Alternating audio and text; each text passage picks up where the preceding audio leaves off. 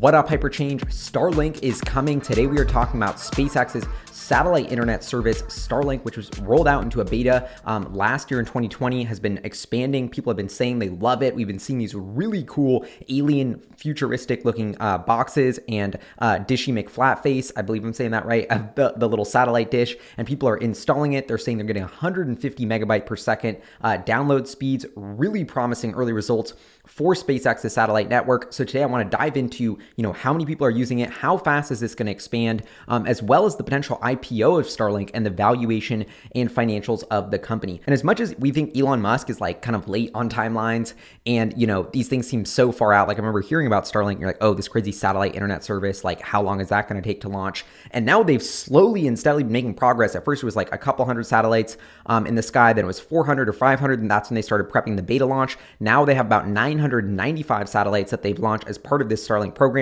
They're launching about 60 more with every single rocket launch that they can squeeze these satellites onto. So SpaceX eventually wants to have over 10,000 satellites in the sky and up to like 42,000, I believe, to really have this truly global satellite internet service. And what's so different about Starlink than other satellite internet services you may have heard of before is it's low Earth orbit.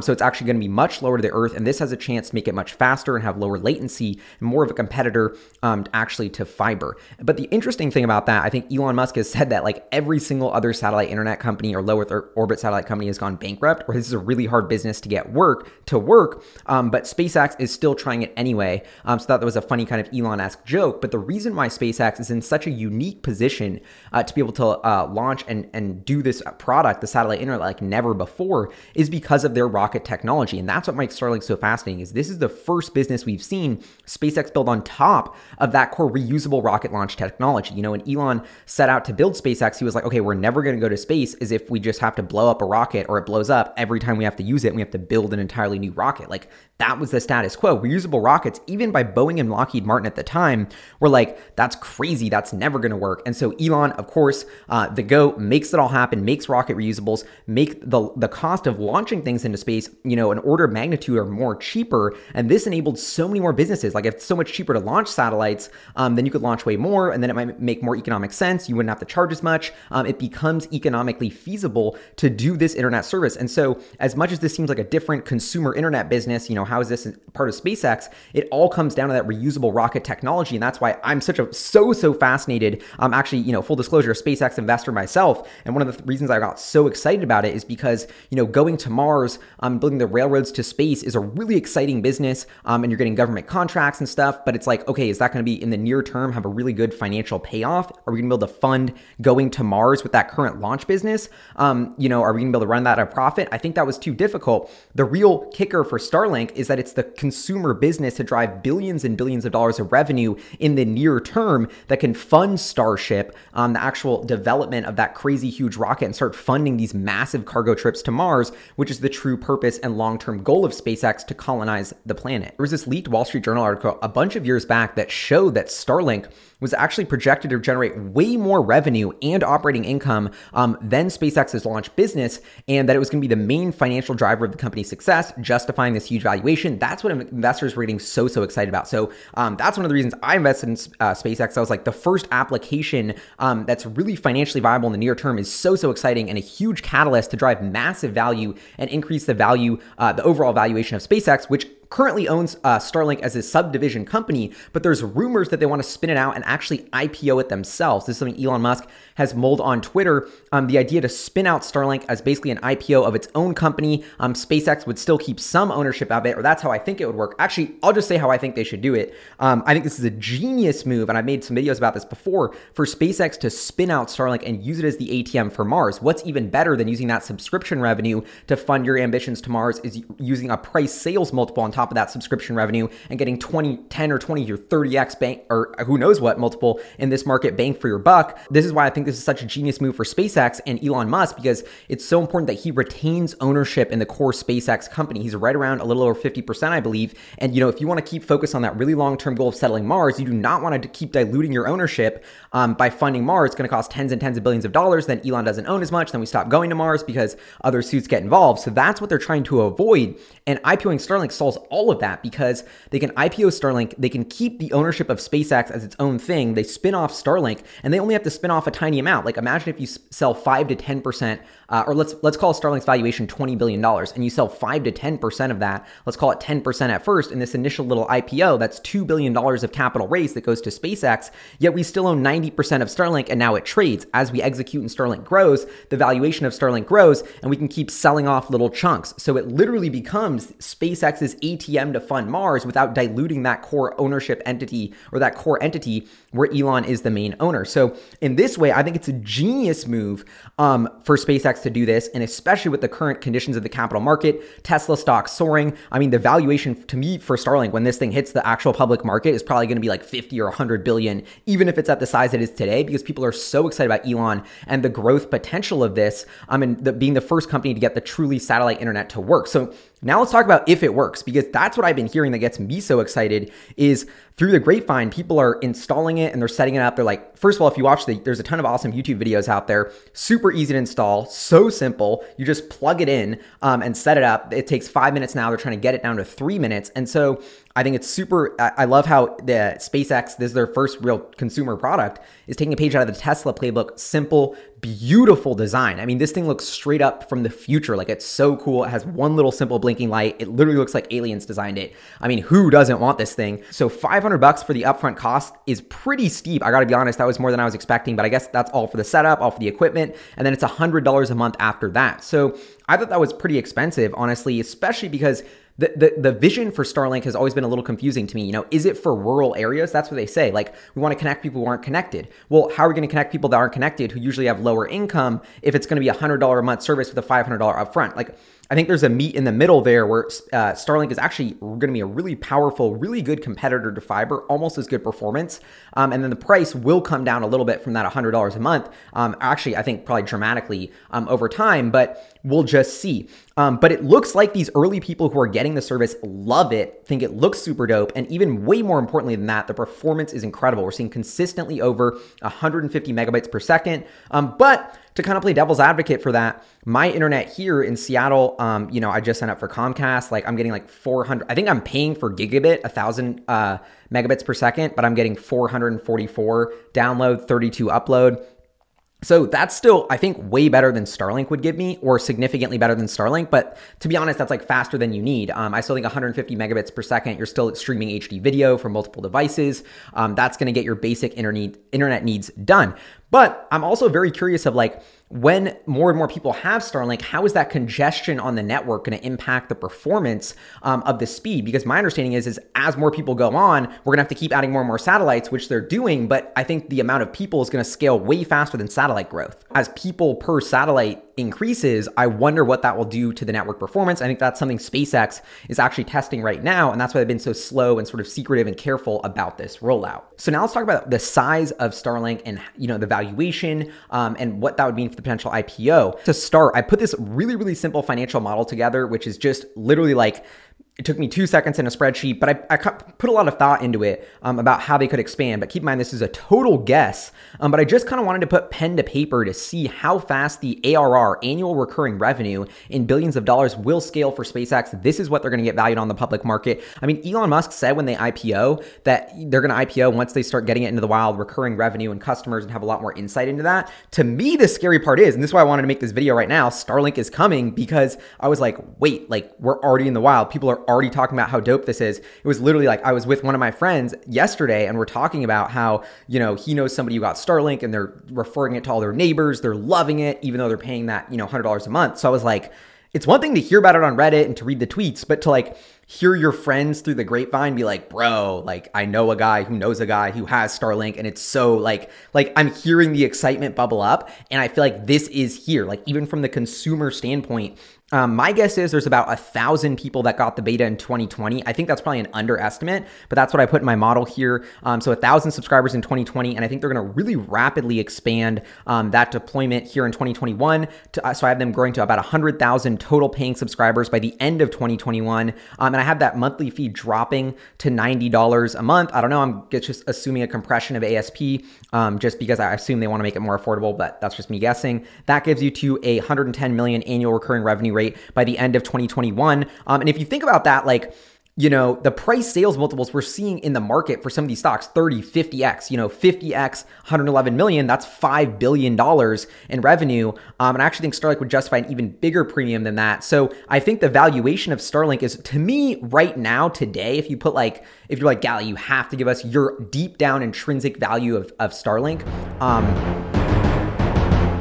I think it's 50 to 75 billion is like, if I, had a huge amount of capital and I'm managing money and I want to invest in Starlink, I would price this at 50 to 75 billion and I'd be buying hand over fist under that valuation, because I think the net present value of the cash flows of a business that could be the global, and eventually galactic internet service for all of humanity is a multi-hundreds of billions of dollar problem, maybe $1 trillion problem. And so I think if you risk adjust the reward, they're still early, but it's definitely working. They have the SpaceX technology. And then to me, the kind of X factor of Starlink is how much future innovation is in Starlink. Like, why I love Tesla and Elon Musk companies is because I'm getting a basically never expiring call option on Elon Musk, the greatest inventor of our era of all time, maybe, on what he's scheming up next. And that's why I invested in SpaceX and Tesla as my two biggest investments, because I'm like, I want to see what this guy meant. So is Starlink just going to be a spin out in consumer service and just really be boxed into what it is as an internet service? Or is this still going to get some of that magic innovation sauce from Elon? I think it's going to be somewhere in the middle. I think a lot of the core innovation will stay at SpaceX, but I think Starlink is going to have huge innovation. I mean,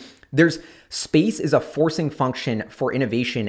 How many innovations came off the moon and the space race? Like, there's so much potential out there for massive innovations. It's this unprecedented forcing function on innovation across so many different industries. And I think satellites are a fascinating example of, look at Starlink. They have to build a ton of these satellites, build a ton of these dishes. That's why I think a collab with Tesla actually makes a lot of sense. I do think if I was going to raise money for Starlink and there was like no lawyers involved, I would be like, we should take money from Tesla. Tesla's cost of capital is like zero. Tesla could fund it with a couple billion. Tesla shareholders get early access and exposure to Starlink. Tesla can help them with the manufacturing. Tesla, greatest manufacturing company on earth. If we're going to need to build millions of satellites, or not tens of thousands of satellites, but millions of terminals, millions of Dishy McDishface or whatever, and the alien looking box, Tesla might be able to really help with that. Additionally, there's a huge untapped synergy here I got to give a Twitter shout out to this guy, Andrew, because it was incredible. This idea that I didn't realize that satellites have incredibly efficient solar panels on them, like the cutting edge of solar panel efficiency, because you're shooting that satellite up into space, has to like float around and drive around with, these solar panels on it that have to be super light and efficient and can propel it. Like, it's almost like a little Tesla that drives around, right? So, but in its own way for space. And so I think there could be a ton of innovation that Starlink has with solar technology. And imagine if they have the solar roof. To me, Tesla's perfect product to just, get all of this innovation that's coming in the solar cell space and solar manufacturing space, which is being forced by that forcing function of space exploration and Starlink. So Starlink is at the cutting edge. They're not using the same panels as Tesla's solar roof, but you see how those worlds could meet. And so I don't know, this is just kind of one crazy train of thought, but I think there's a ton of synergies. This is why the idea of the Elon Musk X holding company is so fascinating, because there's so many across the company, weird, like, it's like, okay, we're complicating the structure of Elon Musk's empire even more by IPOing Starlink. And it seems like that will make it more friction for collaborating and innovating and doing R&D, which is not a good thing. But I think if anybody can solve that, it's Elon and his team. And that's probably what they're thinking through right now. But anyway, I'm getting totally sidetracked. We got to get back to the projections. So 1 million units in 2022, scaling from 100,000, gets us to almost $1 billion in annual recurring revenue with that price drop to $80 a month. And just to put things in context, I found this excellent Tasmanian article, which sums up an August 2020 SpaceX like FCC presentation. Some really good gems in here. I'll put a link below.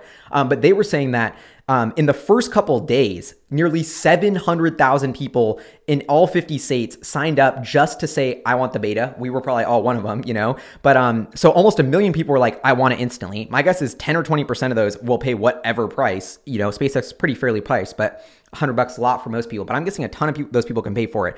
Interest is huge. Not $1 for marketing, not $1 for anything. How many ads do you see for internet, for Comcast, for this, for that? I even was Googling this, and now I've been targeted with like all these satellite internet company ads or whatever. So SpaceX and Starlink have zero incremental marketing costs that they're going to amortize to their consumers. Huge advantage there. But the FCC has approved them for 1 million satellites And they've already approved that. So that's 1 million like dishes, 1 million customers potentially approved already. And I'm not having them scale that to 2022, but they've already put in a thing with the FCC to basically say we want to hit 5 million, eventually get approval for 5 million terminals.